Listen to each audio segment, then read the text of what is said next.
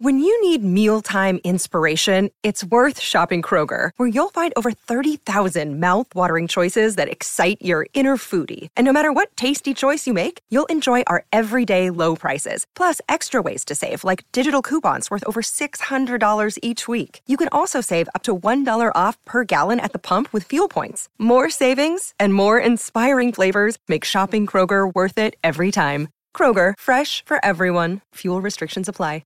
How would you like to ramp up your club's game day atmosphere? Big Screen Video is giving 10 lucky sports clubs the chance to win a $10,000 grant towards their own digital scoreboard. Register now at iCanWin.com.au/BSV. Welcome to Crunch Time.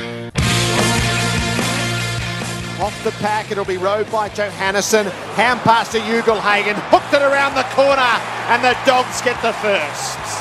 Bontempelli, Bailey Dale, 45 out, should, does. It skips through for their third goal. And the Dogs are finding their way home, and the Saints ain't at the moment. Ball scrounged out, McRae picks it up. Back to Bontempelli, 49 metres out. The full Bonte. And there's a massive gap between these two sides tonight. Marcus Bontempelli fires it through for the sealer. Celebrates down on one knee, chainsaw style. Brett Lee. He has served in every manner that has been required from first to last. And the Dogs are home. Should be pretty joyful and jubilant after a good win, but the last quarter wasn't good enough. Boys are pretty proud, so they were on the front foot trying to, rectify or get some pride back.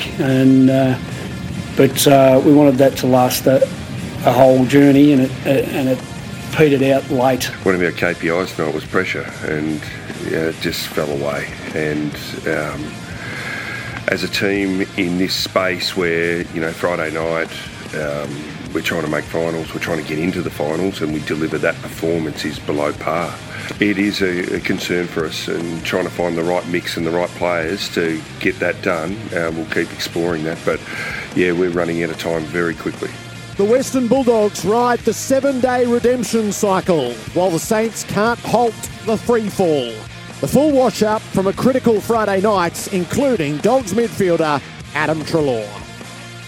No, I'm not surprised.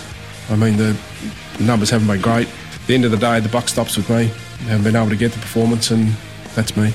The system of the AFL is all about ups and downs, and you go to the bottom, you take your leaks, you get more talent, and you rise again. The teams that are at the top of the ladder at the moment have all had their time at the bottom of the ladder as well.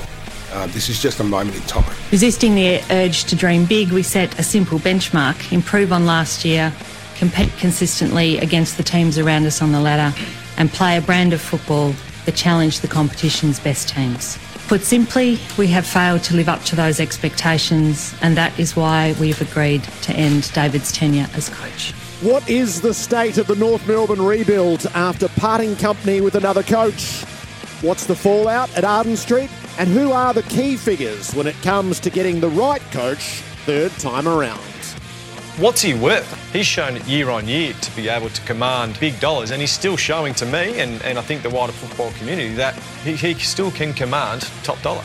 What is surprising, though, is that the contract is being played out in the media by someone associated with the deal. Let's settle it, Bud, on $600,000 and enough of the unedifying headlines. He didn't play a game in 2020. He played 10 games in 2019. You didn't see Sydney going and asking for their check back. So it just has painted Franklin and his camp in a poor light. The conversations that we're having with Lance have remained very respectful, with significant amounts of goodwill, and most importantly, from the club and Lance's point of view, private. So, interesting report yesterday. And the contract discussion that has transfixed footy. What's the truth behind discussions between the Swans and Buddy Franklin, and what are the possibilities if the unthinkable happens? It's all ahead in the Round 18 edition of Crunch Time.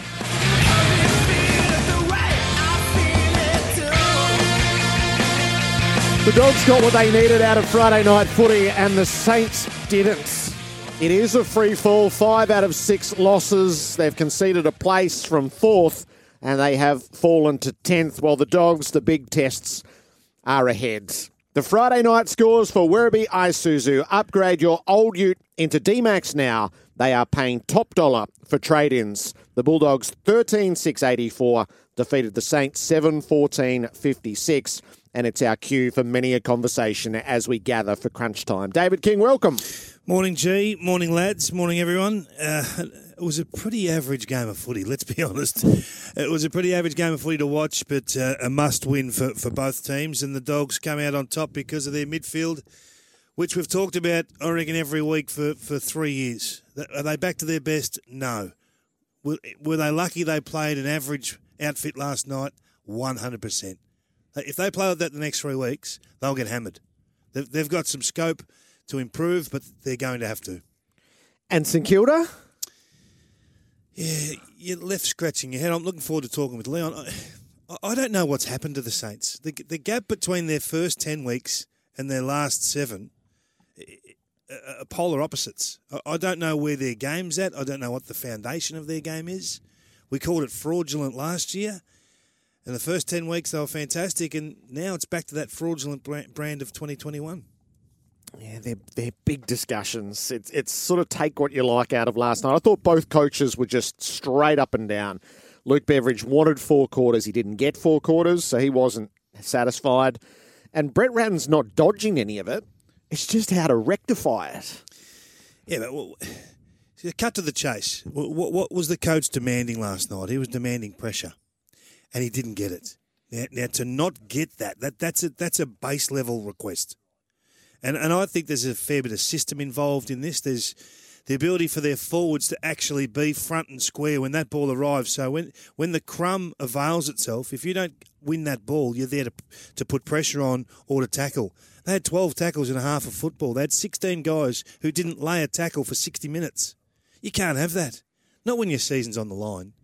Otherwise, you just frit away another opportunity, and that's what they've done. Sam Edmonds in place. Hello to you, Sammy. Good morning, Jared. G'day, David. And I'm sure we'll say a big good morning to Leon shortly. But an emphatic response for the Dogs, wasn't it, Jared? Or was it the Buffaloes? Is there a coach with a deeper bag of themes than Luke Beveridge? Just when you think he's run out, he reaches further into the trick bag. And this week was all about challenging or channeling the Cape Buffalo, Jared, which Bevo might have tried to illustrate on the whiteboard at Whitten Oval during the week. And we saw the horn celebrations last night after goals. Now, for those unfamiliar, and there might be many listening in this morning, the Cape Buffalo, they stand together, Jared, when one is threatened by a predator. And they back into a buffalo thorn tree with their horns facing out, ready to defend themselves from predators such as lions. Or the wolves were at the door of the Western Bulldogs, and they turned into the Cape Buffaloes last night. Going to have to get some of them in Arden Street, I think. Yeah, you might need some horns at Arden Street. That's a good point. I hope they documented the drawing before it was. It's a bit of comic relief during the week, apparently, at Bevo's illustration attempt of the Cape Buffalo. It's whatever works at this stage. Oh, 100%. Themes are great. I think that when clubs let you in a little bit on what they were, and storytelling has become a major part of attaching players to a cause week on week. It can become pretty long, the year. Doesn't grab everyone, though. I saw Bailey Dale on your network last night. The King, he said, I didn't even really get it, but we went with it anyway. Yeah, he was trying to lie to us, I think. He didn't know what he was saying there at the end. I don't know, just something in the wild, he said. He didn't know whether it was a man of nature is Bailey Dale, a modern-day Crocodile Dundee. He sort of said something like, oh, no, it wasn't the Chicago Bull. He's just trying to take us down paths. He got himself to twisted off up. The scent. Just something in the wild. How good was the Bontempelli game? His first half was extraordinary. And even listening to the coach, we're always looking for vision. We're looking for things to show and things to see.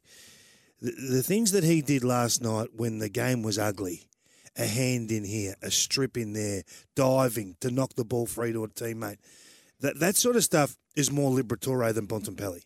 But last night, when the game needed him to be that player, he's, as captain, happy to be that player.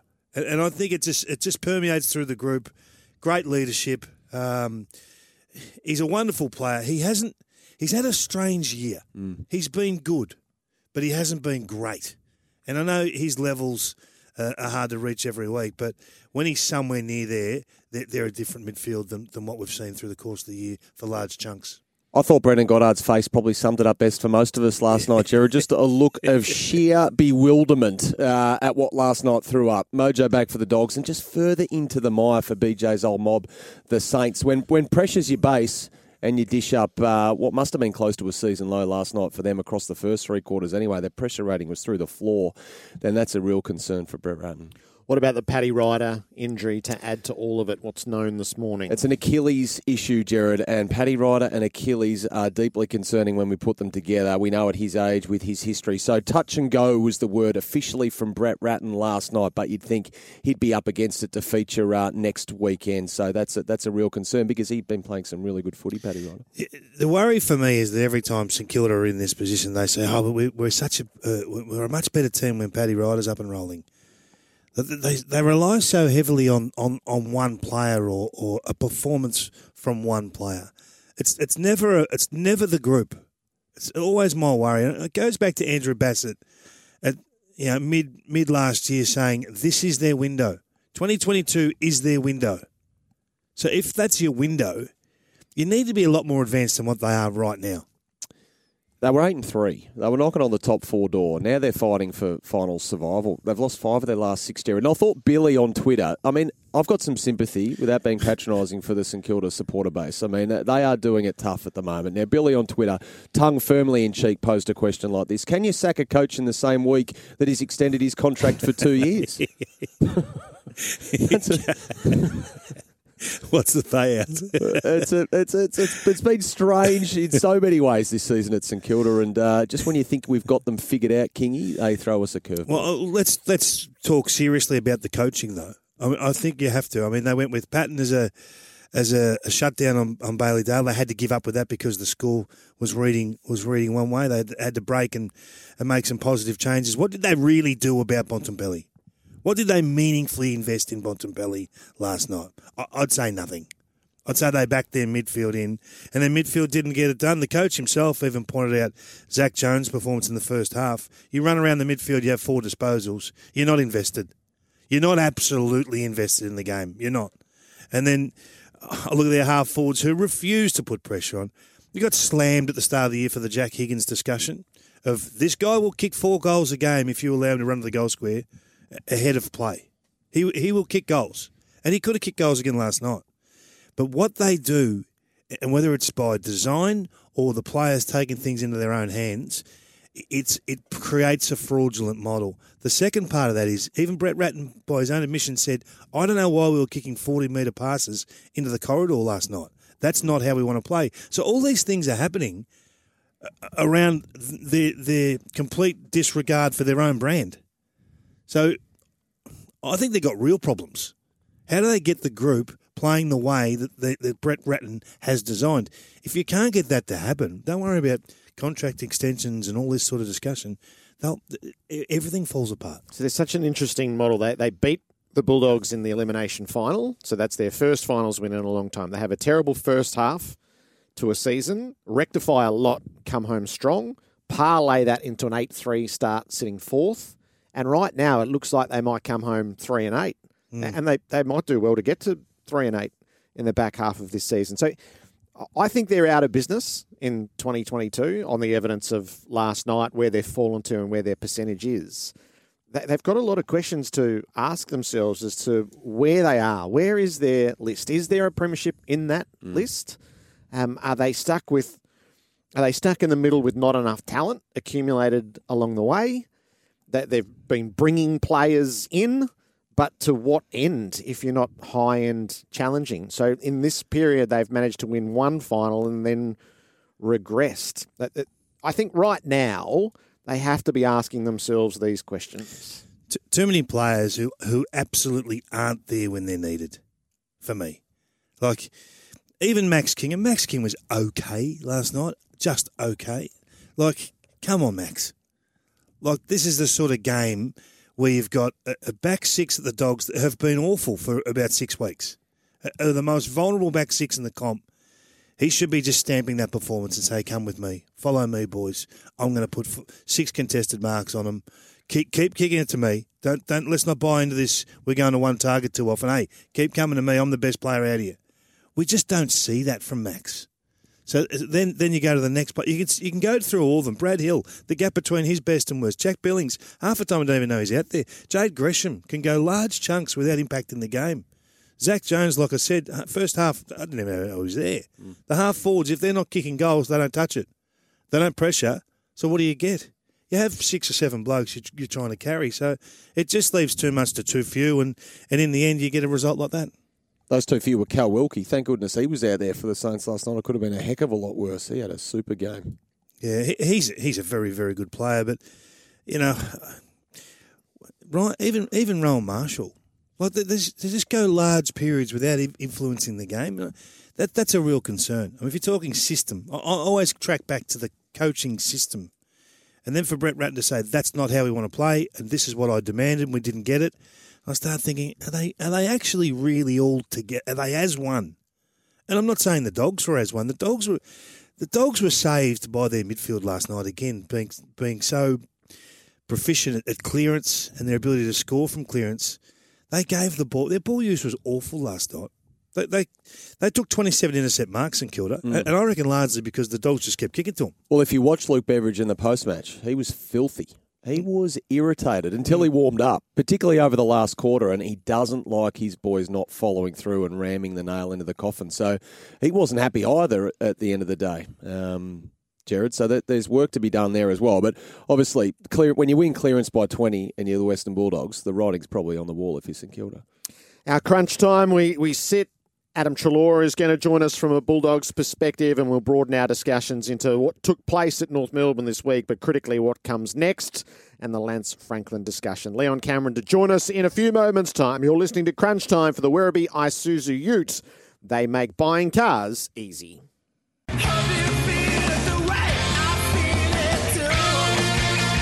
award-winning Crunch Time. Our Friday night breakdown for Werribee Isuzu. Upgrade your old utes into D-Max now. They are paying top dollar for trade-ins. David King, Sam Edmund, Jared Waitley, Adam Treloar coming up shortly. What did you think of the Buku Khamis move to centre-half back? Now, I saw Jared Healy fired a shot across the bow last night. I reckon you were part of this, so you cranked him up, I reckon. That's a little bit like when you fire a shot at Kane. I'm Switzerland. It's all happening around me. No one believes that. I'm a big believer in Aaron Norton going back. So can we start with that first? Did you think their forward line gave great opportunity for a greater spread of players? So you probably see a bit more out of Jamara last night than you've seen for a little while. Yep, he kicks good. 3. And there's that unpredictability of where the ball's likely to go. So you've got Max King at one end, every ball's going to Max. And everyone knows it's going to Max. So you can zone off, you can drop off. Now, Norton's a star. Kick 40-plus goals for the year. I'm not denigrating what he does, but the game's won these days on turnover. So if you can create closer to 80 turnovers a game rather than the AFL average of 70, you win. You win. Doesn't really matter what you're doing forward of the ball. So I would love to see Aaron Norton down back, and I think he's a far better product than any other option they've got. But they're not going to change now. They're not going to change going into round 19, are they? They're not going to welcome him back from COVID and say, in you go to centre-half back. No, probably not, but they're not going to threaten either. So what do you do? Do you set the game up for the player or do you set it up for the team? Yep. So we accept that that's your proposition. So what did you think of Buku? Yeah, really good. Won the ball back quite a bit, but his kicking was awful. So he's got to adjust to that and do some different things. That's why I'm saying it's the level of investment. So Buku works because they don't have an interceptor. So now you've got to find either correct him and sharpen up his kit bag as a weapon with the ball. And if you can't do that, you've got to find that elevated level of talent. That's why I'm going to take this up with Healy during the week. Good stuff. And you off here, because I still think you cranked him up. All right, I think we are in position now to head into the cupboard in Sydney with Leon Cameron. Hello to you, Leon. I've been locked up in the cupboard. That's it. Welcome. The rain up here has been terrible, and it's affected the wiring here at the SEU studio. What did you think last night watching Friday night footy a week on from the Dogs? I don't know what you guys have already discussed, but just watching it, look, clearly the Bulldogs are just way more efficient. And when they win clearance, everyone knows that they're very, very hard to beat. But what I did like was, some interesting, players down the back line. You talked about Buku. Mitch Hannon went down there. Treloar, looks like he's, just taken up that new halfback role at times, and he ran off and scored as well. So, we know Bevo's always going to explore, and I just overheard you, Kingy, about the Norton debate and the discussion. Does he go back because he could be an All-Australian centre-half back? It's a real interesting one. They probably got that dilemma of can Ugle-Hagan and Bruce hold up the key forwards when they're playing against the big sides right now, currently, and they'd probably have to say no yet because Bruce is coming off a long term and Ugle-Hagan's just developing his craft. So it's a big one to change with 5 rounds to go, but I thought their backline looked pretty good last night. Can I ask you the question of the flip side of the coin? So you're put yourself in Brett Ratton's position for the moment, Leon. So he demands pressure, doesn't get it. They've got a set style of the way they want to use the football, and all of a sudden they decide to switch the ball into the corridor with what he called 40-metre hanging passes that are not part of their mode.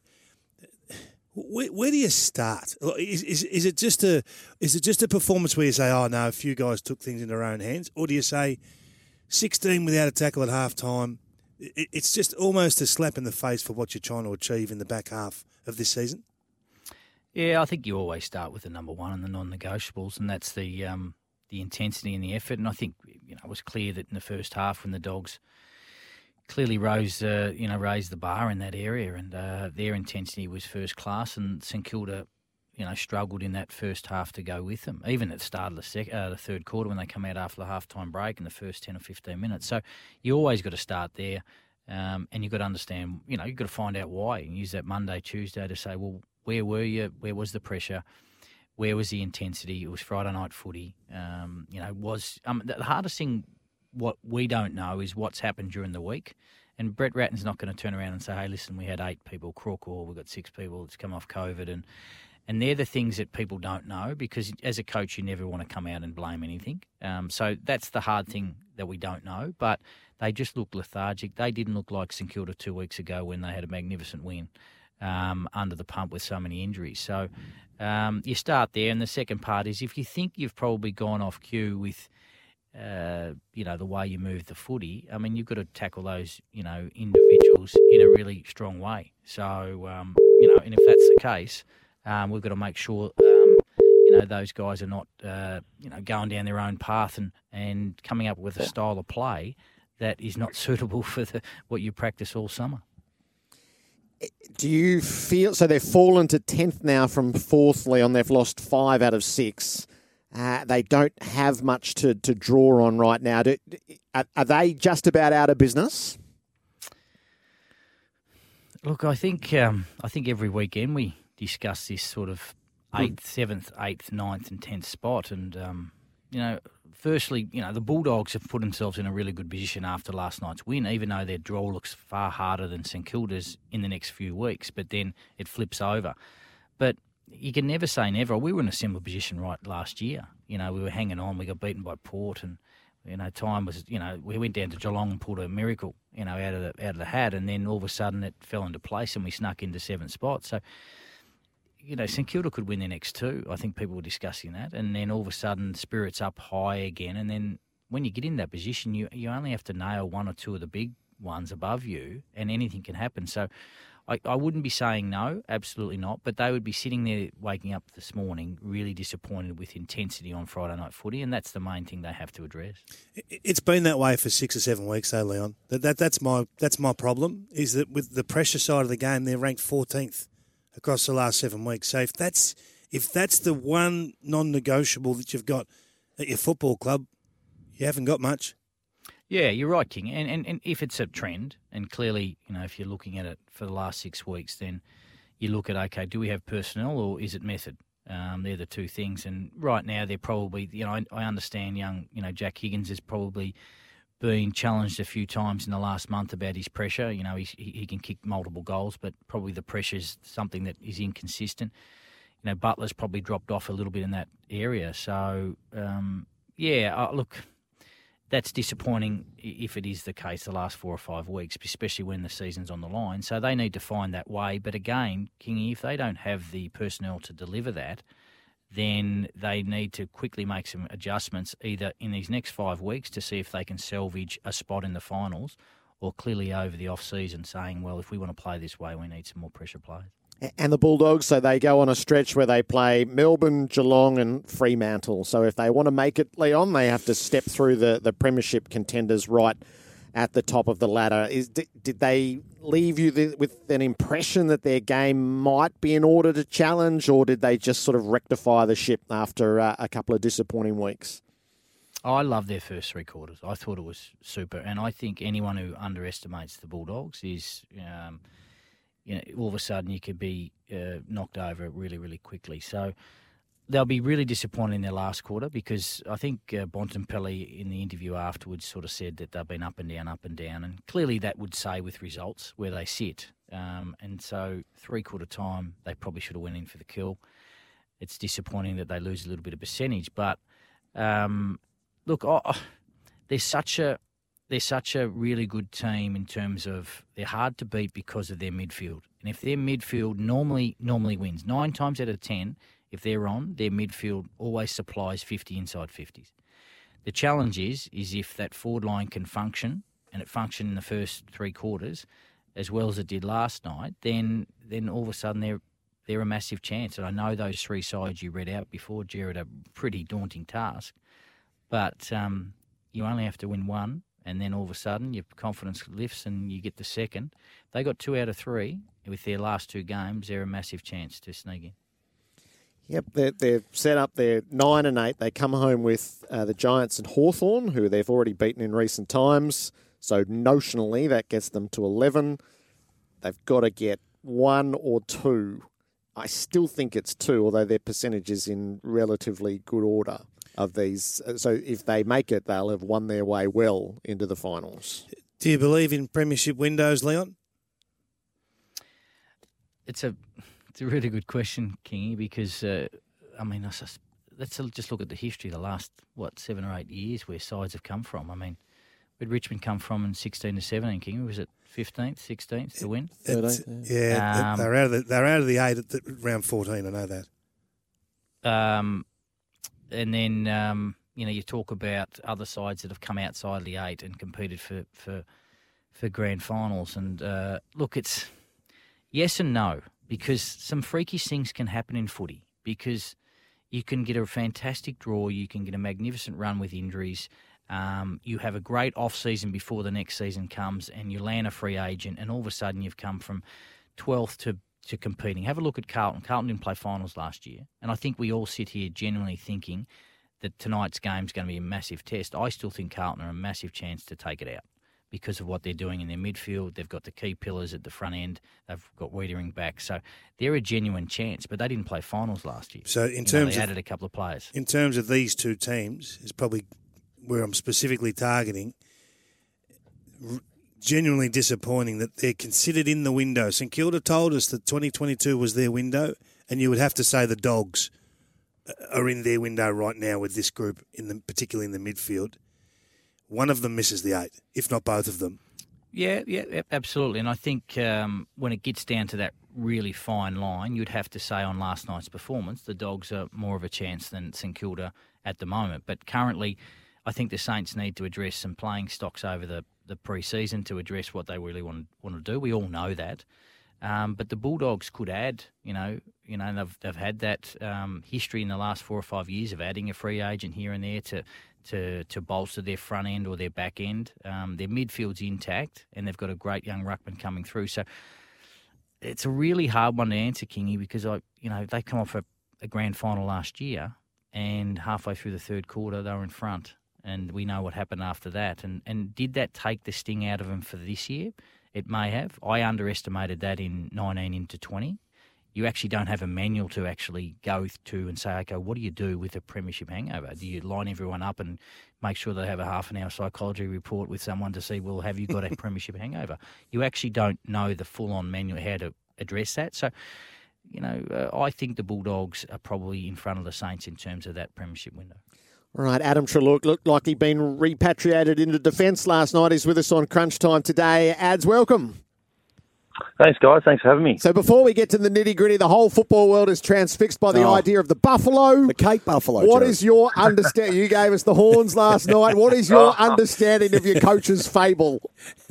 Well, one thing I've learned in my time in the last couple of years at the Western Bulldogs with Bevo, he likes to, most games, go left field and just talk about some motivations and inspirations. So, yeah, this week we kind of touched on the buffalo and, just the way they go about things. And, yeah, something that we motivated us throughout the week to get out there and perform. And that was just a nice little celebration. I've seen one of my teammates do it earlier in the game, so I thought, why not after a goal? So there seems to be varying degrees of understanding of this beast, as it were. How much have you taken in, Adam? Would you pass a pop quiz on the buffalo? No.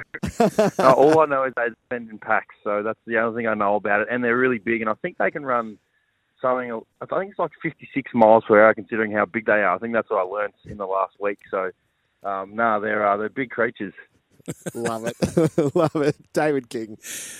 Welcome to the halfback flank fraternity. Leon's a major part of that. And Thank you. I would just like to welcome you officially down back. Thank you. Leon was just saying before we come on the show, he thinks you're far too disciplined at the moment, manning up. You need to zone off a bit more. How are you finding it down back? Yeah, well, naturally that's kind of, when you think defence, you think manning up. That was kind of the way I thought about it. And to be fair, last week's welcome to playing, down back was a tough one, considering the way that we played and the way Sydney peppered. But being able to prepare myself, this week and work with the backs and build that cohesion and confidence in how we want to play and I want to play down there in particular, felt a lot more comfortable out there. I think one of the differences that we had as a defensive group was we were much more proactive and reactive to the ball more so than our man, and were able to come off and help each other out and really win back that footy and springboard into our attack. So I'm enjoying it down there. It's been something that I think if I were to feel comfortable and play outside of the midfield in terms of positioning, I think the halfback I guess kind of suits my strength and my traits, and it also helps that obviously Caleb Daniel's not playing at the moment, so I'm sure he'll slot straight back in as soon as he comes back. But yeah, I'm really enjoying it down there. It's like I said, I'm always trying to find ways to improve as a football player and add strings to my bow and play different roles for the team, and it's something that I'm enjoying down there. Interested in the intercept game. The Dogs haven't had a great intercept marker this season. You haven't been able to win the ball back. Has that become a priority? You've gone down back, and it sounds like that's been the conversation with you. We see Buku go to halfback last night with great success. Is that now becoming front of mind? Is that being pushed by Bevo? Yeah, I think it is, King. I can't. We deal, obviously mainly with Bubba. Bubba's our defensive coach, and Bevo kind of oversees things. But I think it isn't.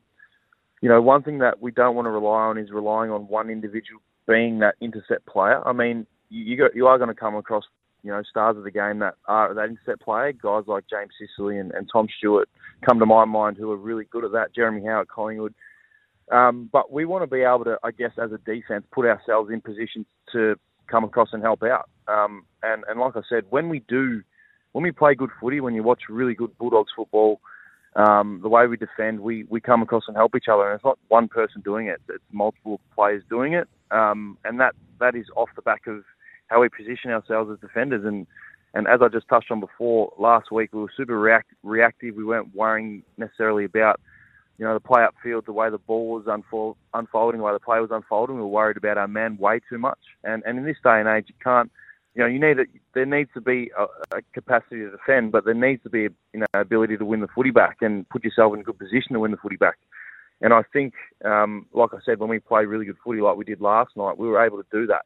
And that's not taking, no disrespect away from, who we're playing on. But if we can win the footy back, it springboards us into attack, more effectively and efficiently when we do win it back. So, I think, going into games, it's definitely focuses to be able to win the footy back and win it back with method.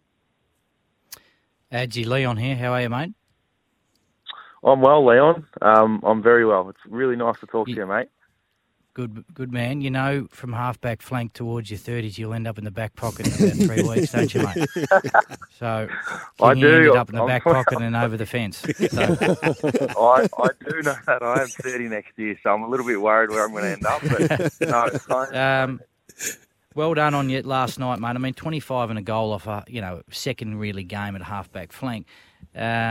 It's a system down in the back six at the Bulldogs. We all know it's a system, and you talked about not one individual in terms of, intercept marking and all that sort of stuff. Do you think that you'll remain there when Caleb Daniel comes back and all of a sudden you've got two really good rebounders that can make great decisions? Because, let's be honest, good on ballers that can go back there for periods of the time are very, very good at ground level. They make great decisions and their hands can really set you up rebounding. I know that probably hasn't been discussed yet, but can you see the two of you both playing down there?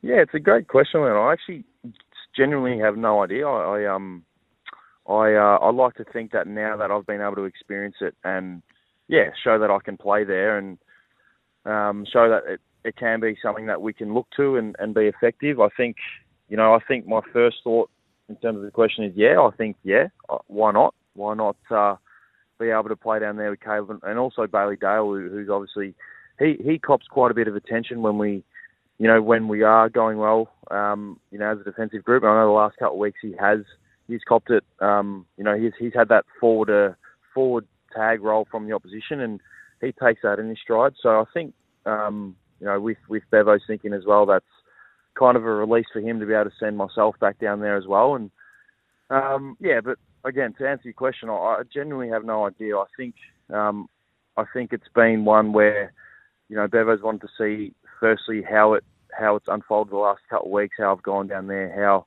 I've been able to position myself and play that role. And I think, I'd like to think that he's been pleased with the way we've gone about it and can see that, I can play there and if need be, I will.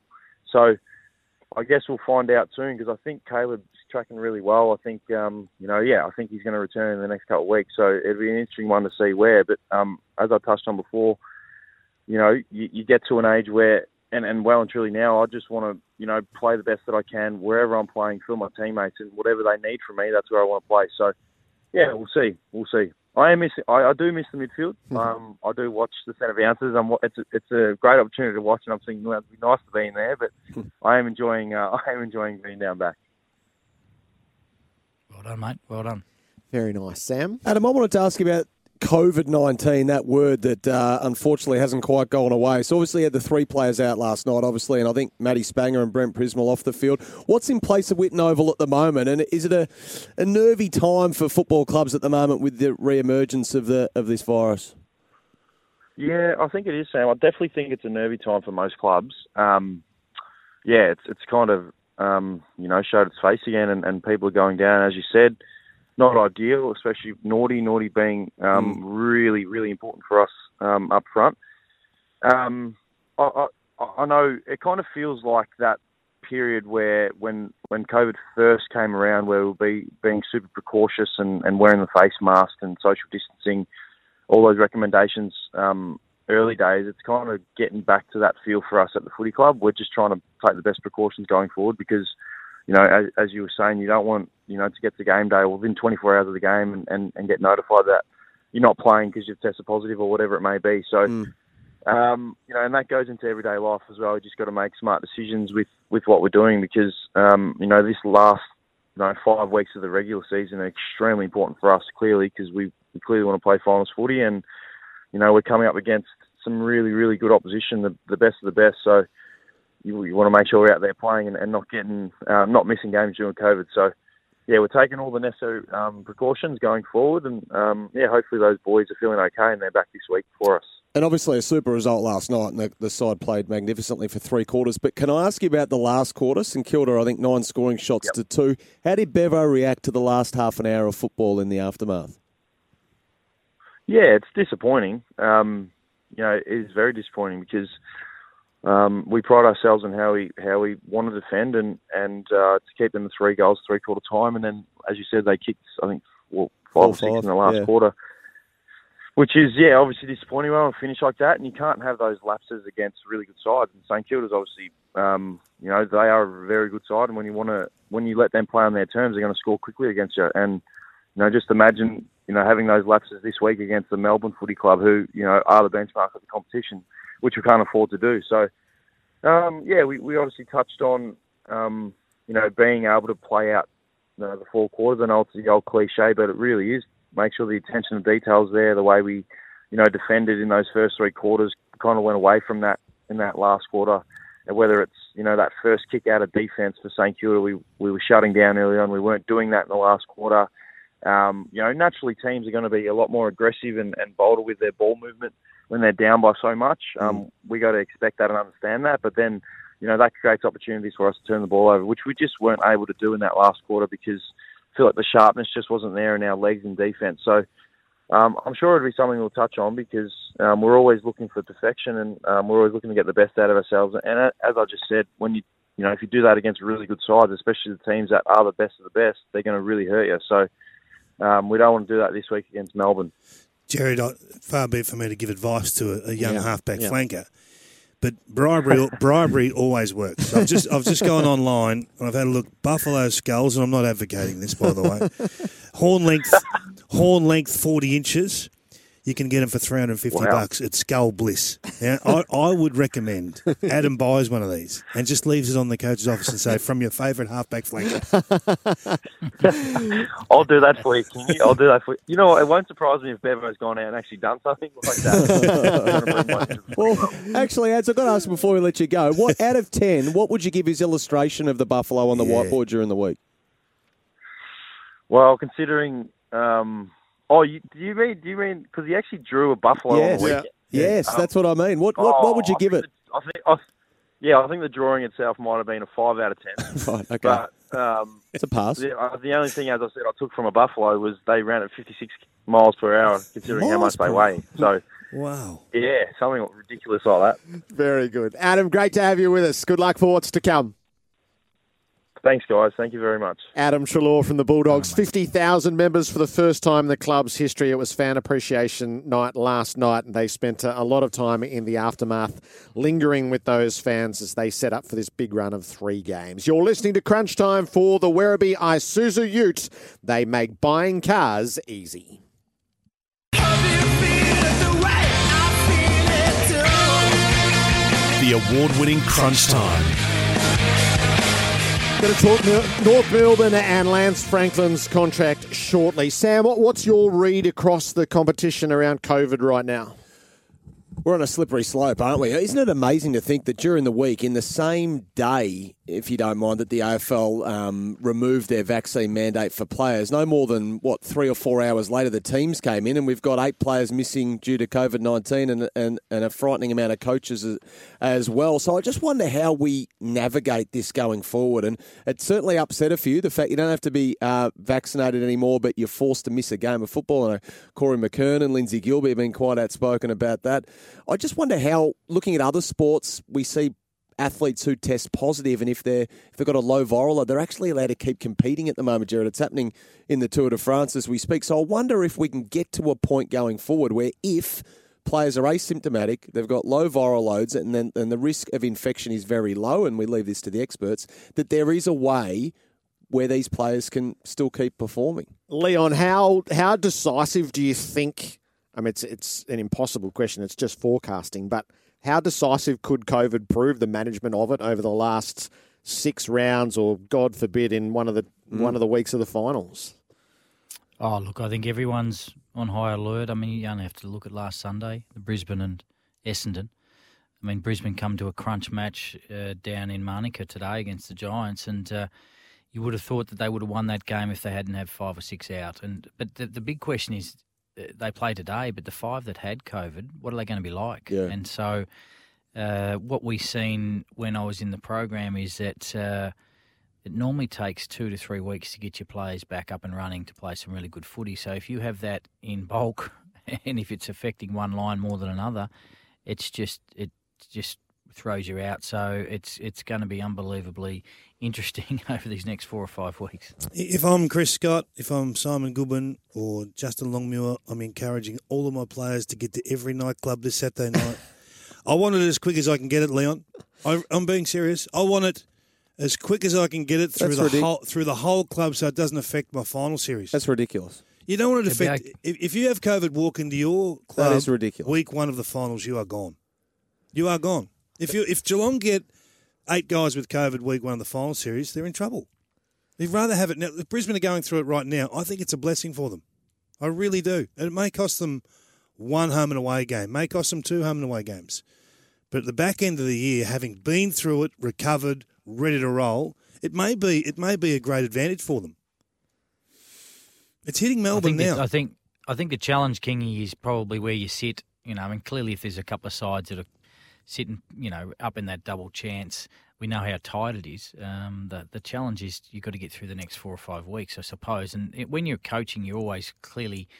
The art of it is looking at what's coming up this week, but then what's coming up in the next 3 or 4 weeks. So if you've got a full list and you've got some players that are, you don't have a long injury list, then it helps to... do what you're suggesting, to have some players have COVID now. Yeah. So then all of a sudden they're coming out the back end. But I think the big thing the AFL's probably got to look at is how much they're going to clamp down on the potential 8 sides over the final series.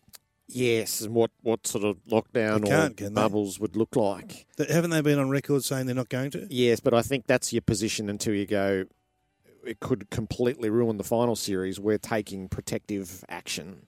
So I think your default position is to go, no, we're going right through. And then they have a bye week to make an assessment of what's the risk, what's the best way to navigate it, what's the responsible thing to do for the competition. So I think it will depend on what happens in the community. And I don't think we quite know yet. There is an international study around returning from COVID and the propensity or the susceptibility toward tendon injury in the weeks thereafter. And that hasn't even started here yet. God, we got to crackpot theory early, didn't we? North Melbourne and Lance Franklin on Crunch Time. Loose Saturday, Jared. Hit the clubs.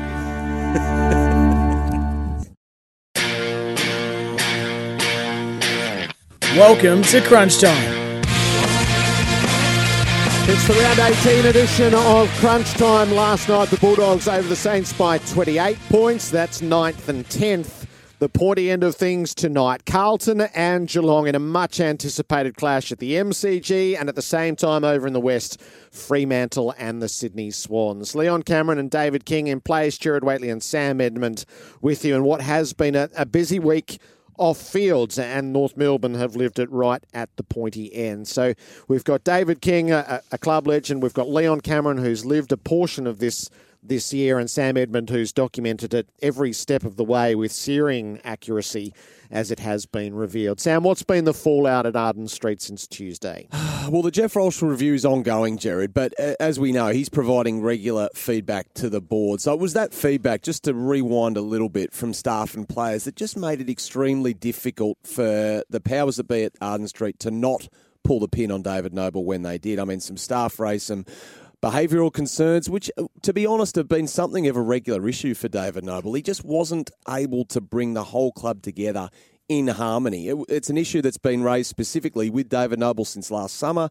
He just couldn't or wouldn't change his ways in that regard. And then we had a section of the playing group, not all, not even the majority, but some made it blatantly clear that they would be seriously considering their playing future beyond this season if David Noble remained in charge. And then the fallout from that is the board challenge, which remains a live threat at the moment, Jared, to those who currently sit at that table steered by the President, Sonia Hood. So we're talking some names that will be very familiar to North Melbourne supporters this morning or this afternoon. Mark Dawson, Francis Traynor, Kerry Good are among those agitating for change. They met Sonia Hood last week. They told her that they want 4 seats on the board and that they want her to even step down as president. This group has approached the likes of Wayne Carey, Dennis Pagan, Eugenia Rocker. All 3 of those men have declined the invitation to be involved, Jared, but that hasn't stopped the rebel group subsequently name-dropping in their dealings with the club, which has prompted Wayne Carey himself to call the club to insist that he's not going to be involved with this. I'm not sure this goes anywhere. It might, but it might not. There's certainly a lot happening behind the scenes.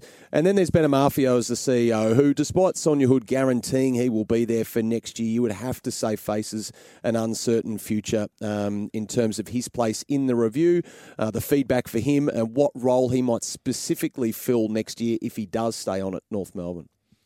It's a traumatic week at your old club, David. How have you taken it all in? Look, can we just talk about this ticket you're talking about with Mark Dawson and the like? If they're misrepresenting who's actually on the ticket to start with, shut it down now. What a nonsense. If they're telling people that Wayne Carey's on the ticket and he's not, and that's your starting point, my God, what are you doing, guys? That's laughable, really. We don't trust the current board, so we're going to tell you who's on, but don't trust what we're telling you because it's not true. What a shocking starting point. Anyway, I think that this is as bad as it gets, isn't it? This is a club in crisis. Every step of the way it'll be analysed within an inch of its life. So right now, you've just got to make every decision a winner. You can't make any mistakes here. There's a no errors policy from here forward. The other thing, coming back to the football department, Jared, is in the more immediate term, is that John Blakey, who's a senior assistant down there at Arden Street, most unhappy with the fact that he wasn't initially not chosen to be the interim coach, but then moreover, the fact that it wasn't communicated to him that he would be overlooked for Lee Adams, who's been coaching the VFL side as well. So you would assume that John Blakey, given they got him out of Sydney, paying him pretty significant wage as the senior assistant, that most of the time he would be the one to step up as the interim coach. But it was more the method of the communication. He did not have it communicated to him by the powers that be that he would not be the interim coach. He heard it from someone else, and he wasn't thrilled with that either. Not the new board. You didn't hear from the new board, did you? The new board had nothing to do with that. Leon, that sounds strange to me. I mean, if you're in John Blakey's position, how are you feeling? Oh, look, if that's the case, that'd be really disappointing. And, I mean, again, the hardest thing is because you don't know what goes on in the walls of the Kangaroos at the moment. But if you're reporting that, Sam, to say, well, he found out secondhand, that would be really disappointing. They got him from Sydney. He's a really good, fantastic person. He's been in the industry for a long time. We know about John Blakey. So, clearly there's, a lot of decisions that have happened this week at that footy club. And I think you summed it up before, Kingy. Going forward, we can always look back and say, okay, let's pick the eyes out of it and what they did right, what they did wrong, and probably currently is not a lot right at the moment. But every decision going forward has to be the right one. It's as simple as that. And they, whether that's, the senior coach in the next 6 to 8 weeks or next 12 weeks, whether they make some further change, whatever recommendations Jeff Walsh makes, they have to make the right decision and get the right people in those positions because clearly there's been a letdown in the past 2 or 3 years. If they rang you, Leon, and you're in a position to take the call, let's just declare that. Would the goings on of the football club over the previous 2 weeks affect your ability to accept or deny the job? I think if they rang anyone, Kingy, let alone myself. No, I'm ringing you. Are you part of that breakaway board? Yes, you've got the hang of this. Good call, Leon. Not that I know of, Leon, but I could. Look, I think you absolutely you'd have to make sure that what's the change going to be because key positions you're talking about CEO, you're talking about president, you're talking about coach and footy manager, all those key positions, where they sit, where they're at, and as much as what the next incoming coach would ask all those questions, he is wanting to know what sort of people have been there in the past and what decisions they've made or been responsible for making in the past 2 or 3 years. Are you a believer, Leon, that this is not just a coach as Messiah? There's a whole lot that North Melbourne needs to do within its administration. Where do you sit on the overall picture of things? It's always interesting. I think, no doubt, the coach holds an enormous amount of responsibility for the weekend's results and what happens during the week to get those weekend's results. So it's when you take up that position, you have to accept that regardless, and it's so up and down. If you win, you're the hero. If you lose, you're the villain. We know that as a senior coach. So, but I think, there's probably some deeper issues there, just looking from afar and not knowing, those, clear facts. And that's always hard to comment about. But it looks like there's some probably deeper issues and they need to be sorted out. And what they are, I don't know. But, for a club to move forward, to give yourself any chance on a weekend or developing a young team, which, let's be honest, is a team that's in this development mode, you have to fill all the right spots. And they might have them all filled. Looking from afar, it looks like there needs to be a few adjustments there. Do you think the rebuild coach actually gets a chance for success, Leon? This is my bugbear. Overarching, not just specific to David Noble or Mark Neild or wherever you want to go. And I think Matty Nix is probably living that right now. Your talent pools are low. It's going to take another 3 to 4 years to build quality, and in that period you'll win one in every 4 or 5 games. And the numbers get you in the end because boards get jumpy. Do you think the AFL need to look at this before we keep sabotaging more young coaches? I don't know the answer, but I think you're right, Kingy, because if history shows the amount of coaches that have had 3 years, 2 years that have fallen out of the system because performances are not to the level that people want them to be, then the answer is yes. But I vividly remember my first year as a coach in 14. We got beaten by a couple of 100 points 2 weeks in a row. We lost Toby Green to suspension for 5 weeks in between that over the bye. And I'm looking at it and going, I just need an unbelievably sound performance over these next 3 or 4 weeks to just steady the ship. Now, that comes with having some experience around, and the danger of having a rebuilding club is if you don't add experience in key positions, but equally key personnel. And I think the hardest thing that David confronted this year was not having Ben Cunnington in the team at the Kangaroos all year this year, because he has significant weight in how they play and how the spirit of the place is, and effort and intensity. Everything you love about football, he epitomises. When you don't have those sort of players, and I was lucky enough to have Mumford and Davis and those sort of guys, your rebuild can go sideways because you're not having competitive losses. And one thing that we really focused on in my first year was, and then the second year, was having competitive losses, because if you have that, then you can steady the ship a bit. But if you don't have competitive losses, Kingy, as you alluded to before, the rebuilding coach is normally the one that goes straight away. Was North Melbourne right, David, to make their assessments 38 games in on all the measurables which are running in the wrong direction this season to declare it's just not working?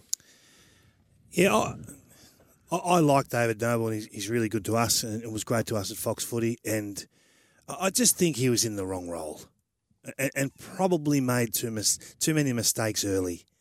You know, when you hear the reports back from the staff and the players that there was tension or there were issues, lack of trust, lack of support, that sort of stuff, you can't have that on top of the losses and the size of the losses that Leon's talking about.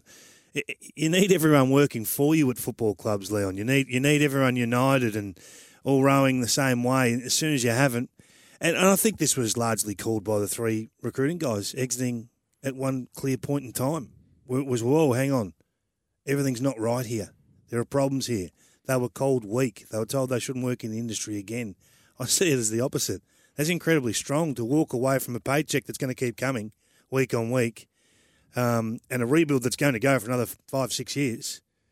They said, no, we're not putting up with this. We're not working in these under these circumstances. I think the question, it's not a decision based solely on win-loss. So when we're talking about was he given enough time, we can debate that. But I don't think, well, we know that it's not just based on the 38 games. It's everything around it. Management of people, management of staff, management of young men, old men, bringing clubs together. Whole of club approach just wasn't there in the end for North Melbourne. They thought they'd seen enough. Well, they'd been told that they should have seen enough. What do they need from the coaching position? So there's obviously Alistair Clarkson's the first name put forward, and Ross Lyon and Nathan Buckley is experienced coaches, alpha males, disciplinarians. This is a rebuild that is now in a state of collapse, and the time frame I suspect revolves around exactly what you said, is making a series of decisions that are right after years of decisions that I think have been wrong. Well, I'd like Leon's thoughts on this as well. I'm not getting caught up in the talent side of it at the moment. So Melbourne in 2013, do you know how many players survived from Melbourne of 2013 to the premiership year? 4. 4 of 45. Max Gawn, Jack Viney, Tom McDonald, and one other who escapes me. It'll come to me in a moment. 4 players. So don't get consumed by players that want to hold a gun to your head and say, we're going to leave if you don't do this. Mate, you want to go, you go. We'll sort out a trade for you. No problem. And you know what? Your 4 might become 3. It's not going to matter. Get your club in order. Get your standards right. Get your disciplines right. Prepare like professionals. Play with a passion that represents the club, that represents the jumper, regardless of what jumper that is, and grow. And whether it takes you 6 years, 4 years, 8 years, no one knows that. You can't plan for that. But don't get held to ransom by players that are probably, in all likelihood, not going to be there. Your thoughts on that, Lou? Yeah, I know, absolutely. I think it's the number one, absolute number one thing that you have to do because, I mean, when we're up here at the Giants, there's always going to, that threat of some players leaving or going back home to Victoria, South Australia or Western Australia. You can't adjust to that, and you have to make sure that inside the 4 walls you've got everything that you believe in building a football club. And you reeled off Clarko, Ross Lyon, Nathan Buckley, those sort of guys. I've seen that before, and so if that the next incoming coach if that means that 1 or 2 players becomes disgruntled because of the direction they're heading, but the entire club is heading in the right direction, that is absolutely the first thing you need to get right. So Jones was the 4th player, but he wasn't actually in the premiership side. He was still at the club at the time. So do you think, Leon, is the North Melbourne job a good job, or is it going to be over such a period of time that it'll be difficult to survive again? No easy answer, because we just discussed before, King, you mentioned, is the young coach a chance in a rebuilding club?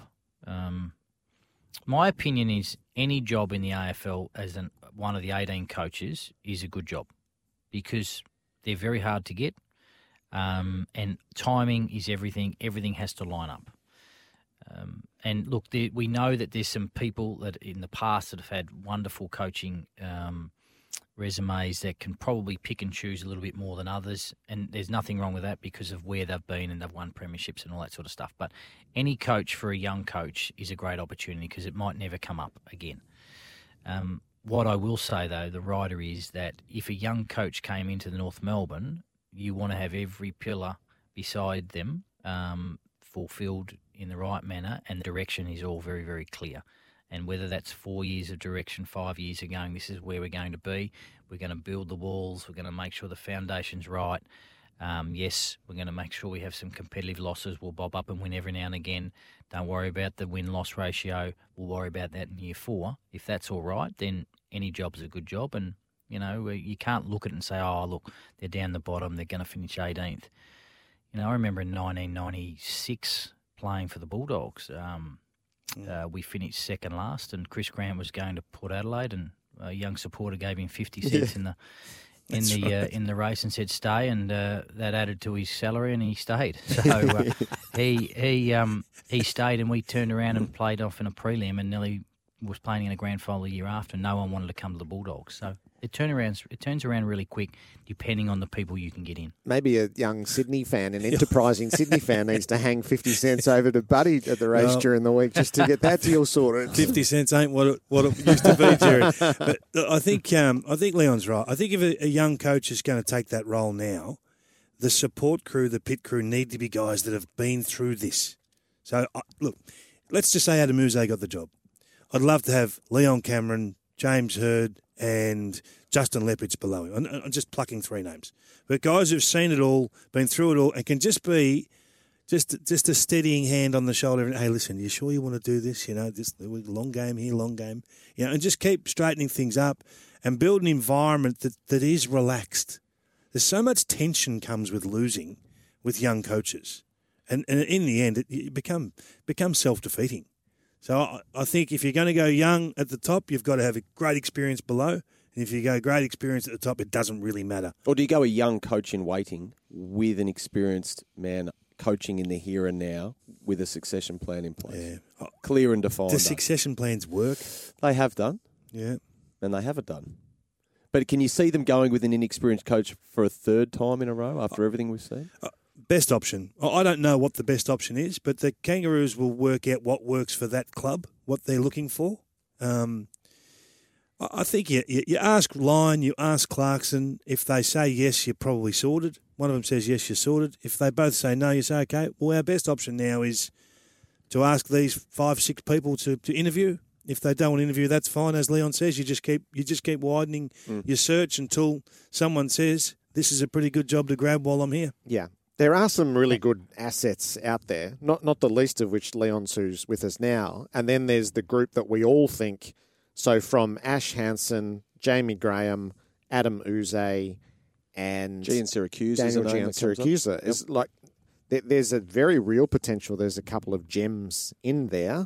And then we've got Leon, who's experienced so much. And then we've got the top end of Clarkson, who we all feel is available, Nathan Buckley, who's said not for the time being, but I suspect it's a never say never, and Ross Lyon. So I actually think all three categories are pretty well populated at the moment to go through a coaching process. And there's no right or wrong, Leon? No, absolutely not. And as I said before, I mean, any job in the AFL, if you are ready to take that position up, is a very, very good job. And I know people look at the ladder right now, and we always live in the now.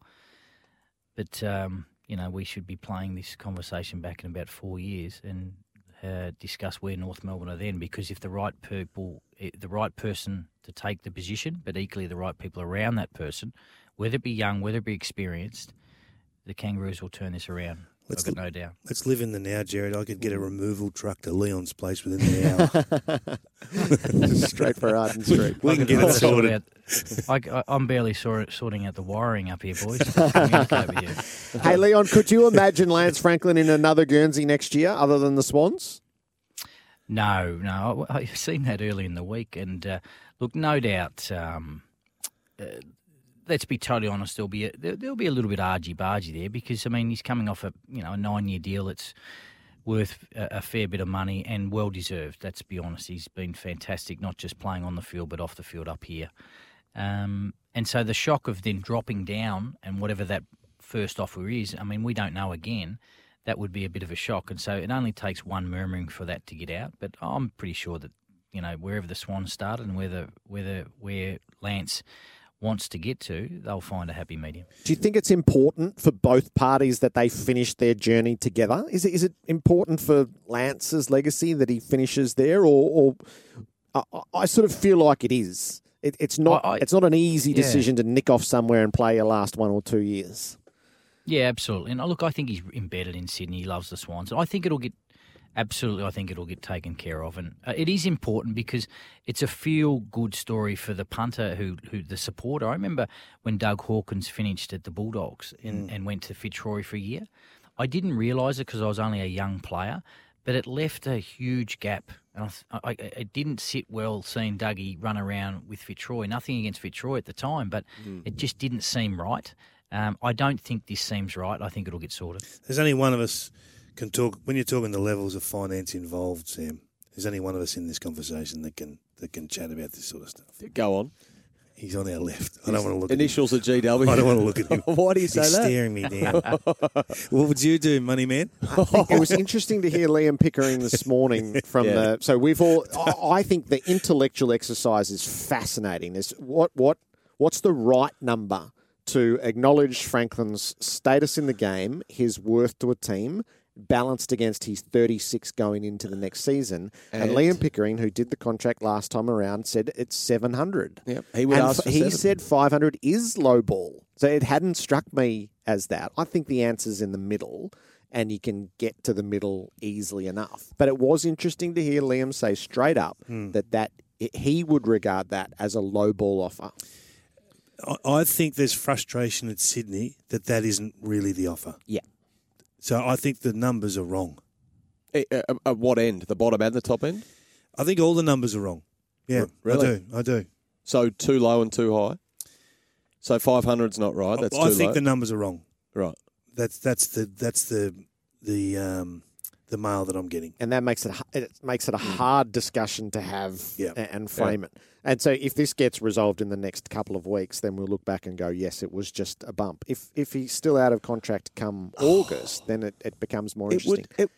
Interesting, bordering on unthinkable. You just can't imagine that he would leave. They made them sign statutory declarations, the AFL, Jared. It led to the abolishment of COLA. It's $10 million over 9 years, and at the end of all of that, we're going to sit here and watch him leave over what?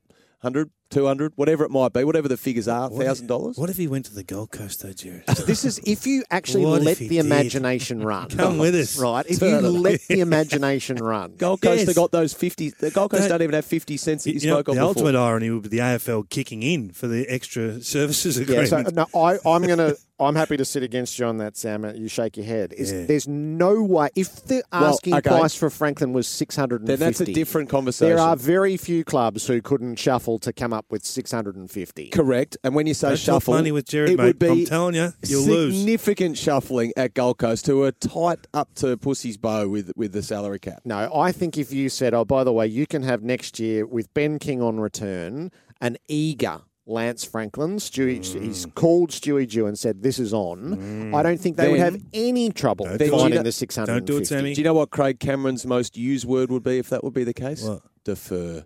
Defer. We'd be pushing more money down the road at Gold Coast than you've ever seen. Kick it down the road. Yes, kick the can down, Leon. I think Leon's in. Hey, well, speaking of kicking cans down the road, I mean, this is a situation with one of Leon's former players. Actually, we'll just hold that. I want to come back to that. I don't want to squeeze the time. So, if you did the imaginary exercise, so I fully believe he's staying in Sydney. We all do, I think. I think there's a long queue, not a short queue. No. I think there's a long queue if the asking price is only $650,000. I love Craig McRae. He didn't even bother. Craig McRae just said, "We'll have him." Yeah, I love him. It's a little window into Jared too. It's only $650. Only $650. A little window into Jared. If you've quarantined, so I just want to. If you have quarantined $650,000 for Dan McStay, Sam, David, he's staring at me. If you're prepared to pay $650 for Dan McStay, and you've already quarantined that money, and that you're going to say, "Oh, you can have Lance Franklin instead," that's a rhetorical question. So you isn't think it? Chris Fagan could call him and say, "Out McStay in Franklin"? So hang on. No, Collingwood. Yeah, but Franklin v McStay, you say it's not even a debate. So Franklin plays for how many? One or two. And McStay's around for another 7. There'll be another Dan McStay at $650 in 2 years' time. Have to put another level on the Southern stand or the Warren stand if he goes to Collingwood. Don't forget to check out the AFL record this week when you go to the footy, particularly tonight, Carlton and Geelong. It's their biggest encounter since the 95 grand final. The level of expectations is just off the charts. Can the Blues handle what the Cats will give? And if the Blues win, it's their biggest win since when? We might ask Sam Edmund to answer that before we're done. We continue with Crunch Time. Haven't won regularly.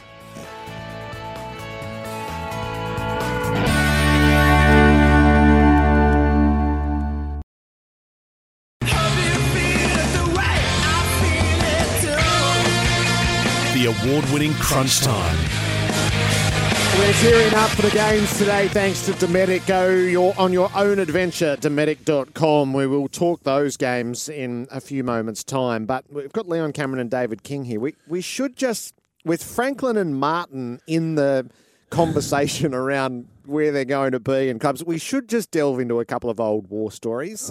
Leon, did you think Buddy Franklin was coming to the Giants in 2014? Yes. Absolutely. I met with him a couple of times, but he never, to his credit, he never said that I'm coming to your footy club. I'm looking to move. And then clearly, when it got to that real pointy end, and then the bombshell hit that he was moving to Sydney, but wasn't to the Giants. And so it was a big shock. I coached him the year before at Hawthorn, so I had that relationship. But then, he the best kept secret in town. He then made that decision to go to the Swans. Leon, can I ask just an extension of that? Was he, in your understanding, ever coming to GWS, or was it what Dave Matthews described as being led down the garden path? Well, I suppose the only person who can answer that is Lance, because we thought that we were in the box seat to get him. Everyone knew that, and we weren't hiding away from that. But everyone probably took their eye off the ball and forgot the Swans. And then, but he's the only one that can probably answer that. He said, well, did I change my mind halfway through or towards the back end? I think that clearly, if you look back at history, he was probably intended to go to the Swans from the very start and probably just had to find a way to massage his way through until that decision had to be made. And I'm fascinated by the secrecy that was enveloped around this at the time. That's what made it so extraordinary. Now, I think from your point of view, at GWS, you might have heard the rumours throughout the year, but you dismissed them as fantasy, that Sydney could possibly do this after Kurt Tippett. Is that the case? When did you actually, I guess, first hear something on the grapevine and then were able to establish it as fact, if you like? Yeah, I think it was one of those situations where you were when the significant announcement happened. We just started hearing the murmurings a couple of hours out that, listen, he's coming, but he's not coming to us. It looks like he's going to the Swans. And as you can clearly see, there was probably a bit of panic stations, and what didn't happen in the manner that we probably thought it might have happened. We sort of thought, well, okay, where do we go from here? And we moved into phase 2, and that was Mumford and Shaw. There's a rumour that you weren't prepared to play Franklin's paddock out at what was Skoda at that stage, or Skoda. Giant Stadium, whatever you were calling it at that stage. Franklin, Boyd, Patton, Cameron. The paddock was too big, Kingy. Too many buffaloes. Were you a bit flat when you found out? Can you remember the exact moment when you learnt that he wasn't coming? It was coming into my first year, and you don't have a manual for senior coaching. You can best prepare yourself as an assistant, but then, okay, everyone's looking at you and going, okay, well, Franklin's got a relationship with you, and all of a sudden he's now going to another club. It happens to be the arch rivals. Everyone's looking at you going, what are you going to do now? That's the first decision you've got to make. But look, no doubt you were a little bit flat, but you move on pretty quickly. And then I think within about a day or so, we were talking to Mumford and Shaw anyway, regardless. Yep. And then that fell our way, and we were rapt that those two guys came here because they had fantastic careers at the Giants. Did you feel, in a serious question here, serious manner, did you feel dudded by the deal at Sydney? It was such a huge deal in terms of tenure and finance. Did you feel like they'd usurped you a fraction? No, not really. I mean, if you look at it, both clubs were clearly offering big deals, and you can debate and argue which one was the best one.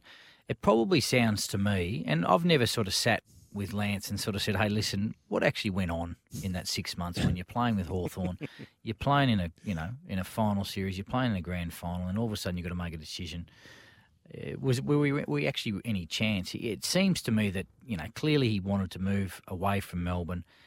The east of Sydney is probably the area he wanted to go, as we found out, and then he just had to massage that in the best possible way between the 3 or 4 people, as you said, Sam, before, the best kept secret in town, and without hurting anyone's feelings. And so, King, you asked me, do you feel dudded?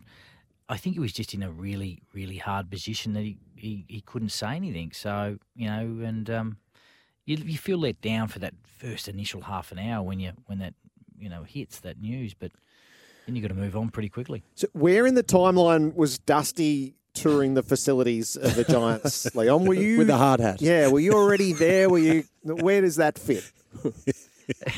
Are you picking off me saying I can't get talent at the Giants? We're going Franklin, we're going Martin. Who else didn't come?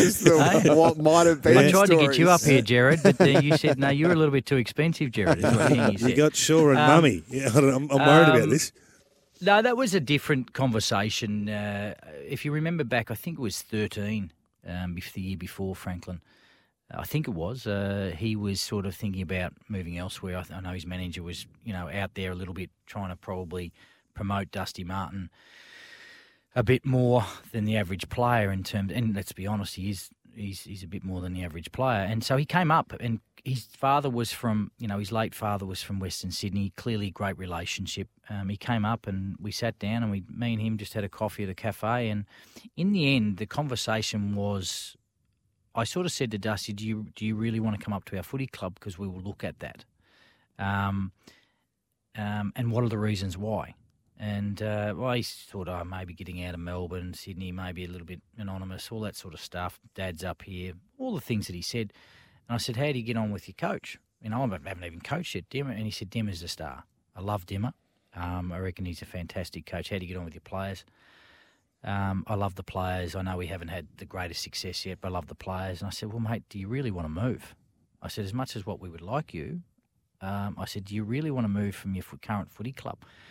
And he sort of looked at me and thought, yeah, you probably got a good point. And we sort of, the conversation sort of piddled out and we sort of got on to some other things. And that was about it, really. And so I think whether I talked him out of it or into it, I don't know to this day. But the next day or two, I think he made his decision that he wanted to stay at the Tigers.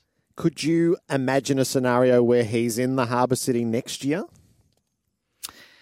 Well, going by all the rumours that, he's probably, it's knocked him around a bit because of what's happened with his personal life and his father. Is he looking for a bit of change? Clearly he's not the same Dusty that we've seen, those years of premierships and Norm Smiths and Best and Ferris and all that sort of stuff. So I can clearly see that something's murmuring in the background and you'd have to be a sceptic to not think, okay, well, they've done it before with Franklin. Could they do it with Martin? But again, it's an interesting one because then you've got cap issues and it's not as easy as just saying, okay, let's take Dusty Martin's contract for the next 2 years, or can they blend it out? But there has to be something there because there's no doubt he's not playing the footy that he probably was a few years ago, and does he need some change? So it's going to be really fascinating what plays out in the next 2 months. Sam, you alluded to an old warhorse of Leon's that's he might be coming to the end, Phil Davis. It was hard not to just feel that tremendous emotional pang when he went down again last week. How could you not? 3 games back, hamstring surgery again on the menu for him. I think next week he'll see Julian Feller and go under the knife, which is your heart did sink for him, didn't it? So he's contracted next year, I think, by virtue of the fact that, and Leon will correct me if I'm wrong, but he's done the club a favour basically and deferred money into 2023, kick the can down the road if you like. So he is owed a sum of money. So if he plays on, and let's hope he does, then he plays on. But if he retires, then GWS have got, I guess, a situation whereby he is owed a pretty substantial sum of money. Now, what they can do there is put him on the rookie list. They've got, I think, 8 spots there, to be honest. So that's not a problem in itself, taking up a rookie list spot. But when they do that, I think clubs get an $80,000 to $90,000 discount. So $80,000 to $90,000 on a rookie list wage counts outside the cap. So not so much a big deal when you've got a player playing for next to minimum chips, 90,000, 80,000 outside the cap, that's fine. But when you're someone of Phil Davis's stature, then it does bite a little bit harder. So we know the Giants are tight on the cap. Like Jason McCartney told Dwayne that yesterday. Admittedly, like a lot of clubs at the moment, you pay to your ceiling. But it would be far from ideal if he is sitting there, having retired, chewing up a few $100,000 in the cap and not being able to play if he retires. And let's hope that's not the case. What's your gut feeling on Phil, Leon? Yeah, look, I spoke to him during the week. Clearly, he was shattered, and he does go in next week. I think Monday or Tuesday he's getting that tendon reattached, and so he's a wonderful, wonderful player, captain, and he's just short of 200 games, and his leadership is second to none. He calls it as you see it, and you need people in your footy club like that. He's got a strong personality, but equally he's got a caring nature as well. So he's been a super person for that footy club. But if you had to make a call, this is a huge hurdle to get over. He's had a hamstring in the early part of the year. Now he's had this hamstring, which is clearly a massive operation. And he's probably sitting there thinking, early next week when he's getting operated on, his time is up. But and Samuel alluded to that. He has kicked money down the road because he always wanted to win. He wanted to win, and he's a selfless person. And if that meant bringing in player A, B, or C that give the Giants a chance to win, he would always do that. So, fingers crossed that he comes out of the operation. He may think about playing on, but it's going to be a huge decision for him and also the club, because you don't want to lose a player that's just sitting there that can't contribute, considering, you need everyone on deck at the start of 2023. How important that he gets to 200 for the football club, Leon?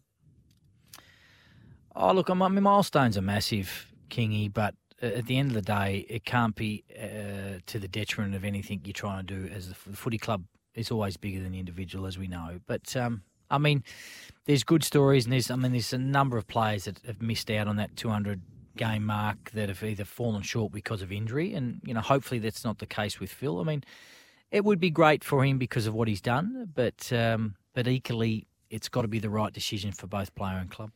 The bounce-back game for Duraveg, providing erosion control and environmental revegetation, just set the terms for the Brisbane Lions, Kingy, this afternoon. So this game was only 6 or 7 weeks ago, and the Giants jumped them. That was at the Gabba. Brisbane, a high-octane game, found their way through to get the win. They're in they can't muck this up this afternoon, the Lions' territory. Yeah, and we all think that there's a bit of lag from this COVID impact. So they're in a world of pain at the moment. They're really struggling to defend, and I'm not sure Chris Fagan has a lot of options. I think they're narrow on depth. There's no doubt about that. I don't think they bat down to player 28, 29, 30. They get really inexperienced and vulnerable when they hit that range. So they've got a couple of sticky weeks ahead of them, and again. They're sitting fourth on the table at the moment. The gap between fourth and fifth is pretty big. It's pretty big if you're going to win the flag this year. We're gearing up for all the action today for Dometic. Make your next adventure effortless with the Dometic Go collection. Just pack, stack and go. We'll salute Scott Pendlebury and we'll zero in on these two big games tonight and how they might affect the shape of things to come.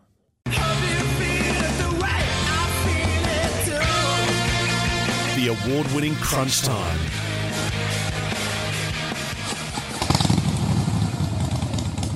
Who needs a revver? For Harley Heaven. The Harley Davidson Pan America is coming to Harley Heaven in Melbourne, Dandenong and Ringwood. Visit harleyheaven.com.au for details. There are 80,000 of us who are so revved up for what's coming tonight at the MCG. The rev up for Harley Heaven, the home of Harley Davidson. It'll be Carlton and Geelong. Leon Cameron, what's in tonight from a season perspective? Oh, look, it's youth, experience. Carlton have been absolutely magnificent this year, and I think they'll take it right up to the Cats. I think we're going to see a cracking game. If you look across all the lines, there's battles within battles. And, the midfield battle, the older midfield of Geelong v the youthful and new midfield of Carlton. Both sides have got two key forwards that are pretty special. And both sides have got 3 or 4 little small pressure players in their front end that, support the two tools. So, I think I take a line back when St Kilda knocked off Geelong about 7 weeks ago. I think Geelong were up by about 3 or 4 goals at half-time, and St Kilda come out and played really fast brand of footy over and over again. Now, that was under the roof, and then it got a hold of Geelong.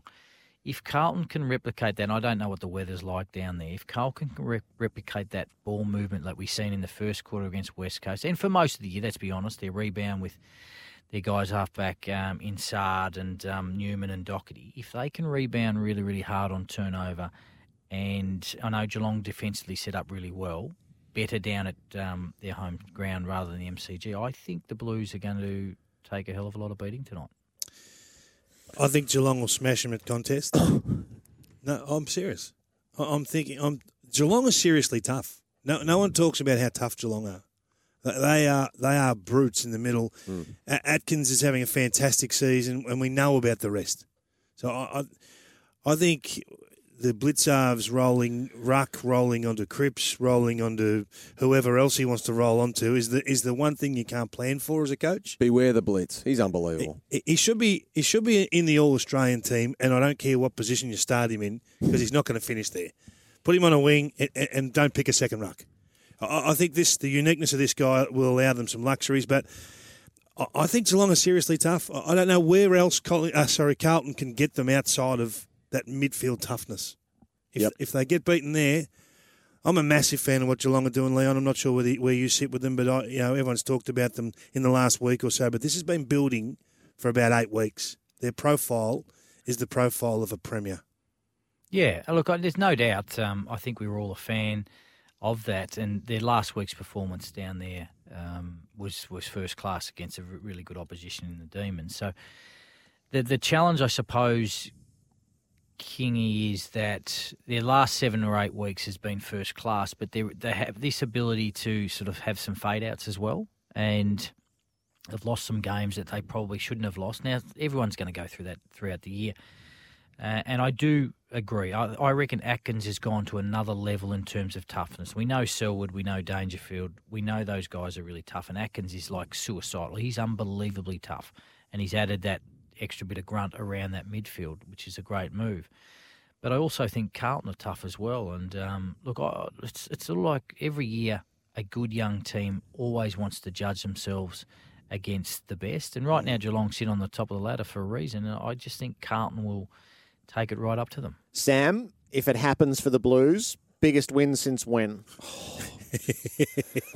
I can't wait for. I'm already just itching for Monday's snap judgments. Don't do this to him. 99 prelim or 95 premiership? Yeah, it's one of those two. And then you think they played a final from 9th and rolled Richmond. So that was big in the moment. You know, Andy Marr's call of the Chris Judd goal will live on forever. We won't let him forget that. But I think you've got to go back to 99, the prelim that had Carlton supporters on grand final day, and I was there, not even really that disappointed they got rolled by Kingy's mob, because they'd played their grand final the week prior by knocking off the old mob by a point, Kingy.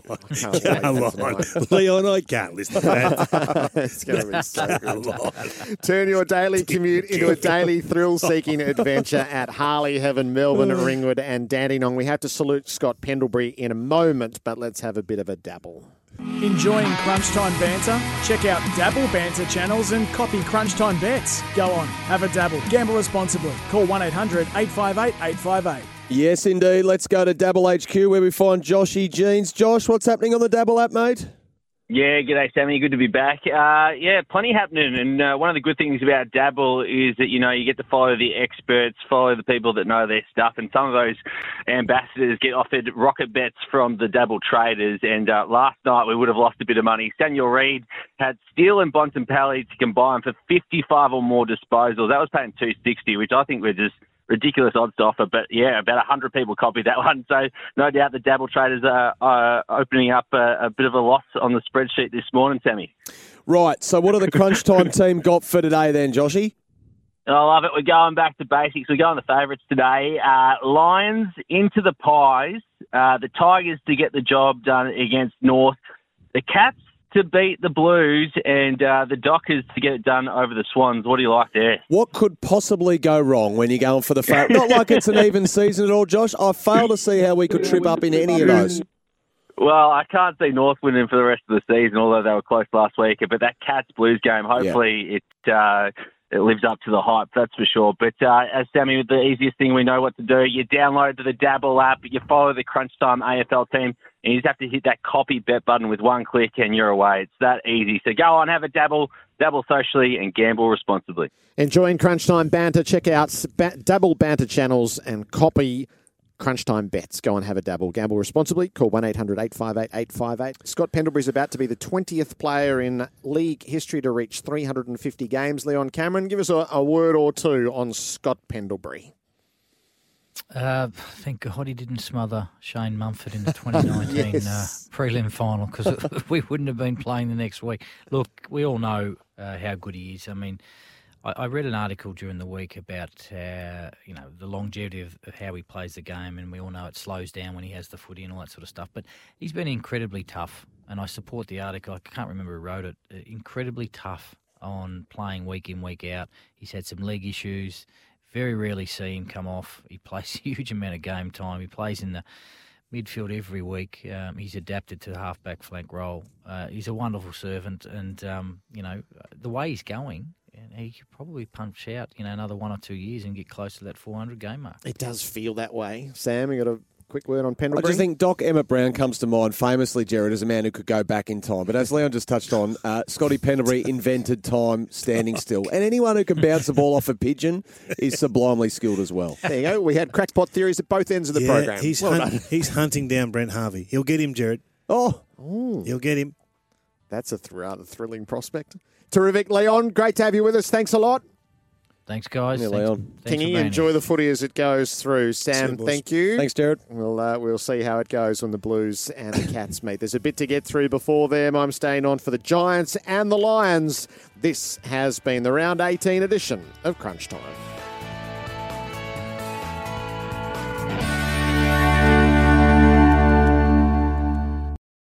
Sometimes needing new tyres can catch us by surprise. That's why Tyre Power gives you the power of Zip Pay and Zip Money. You can get what you need now, get back on the road safely and pay for it later. Terms and conditions apply. So visit tyrepower.com.au or call 13 21 91.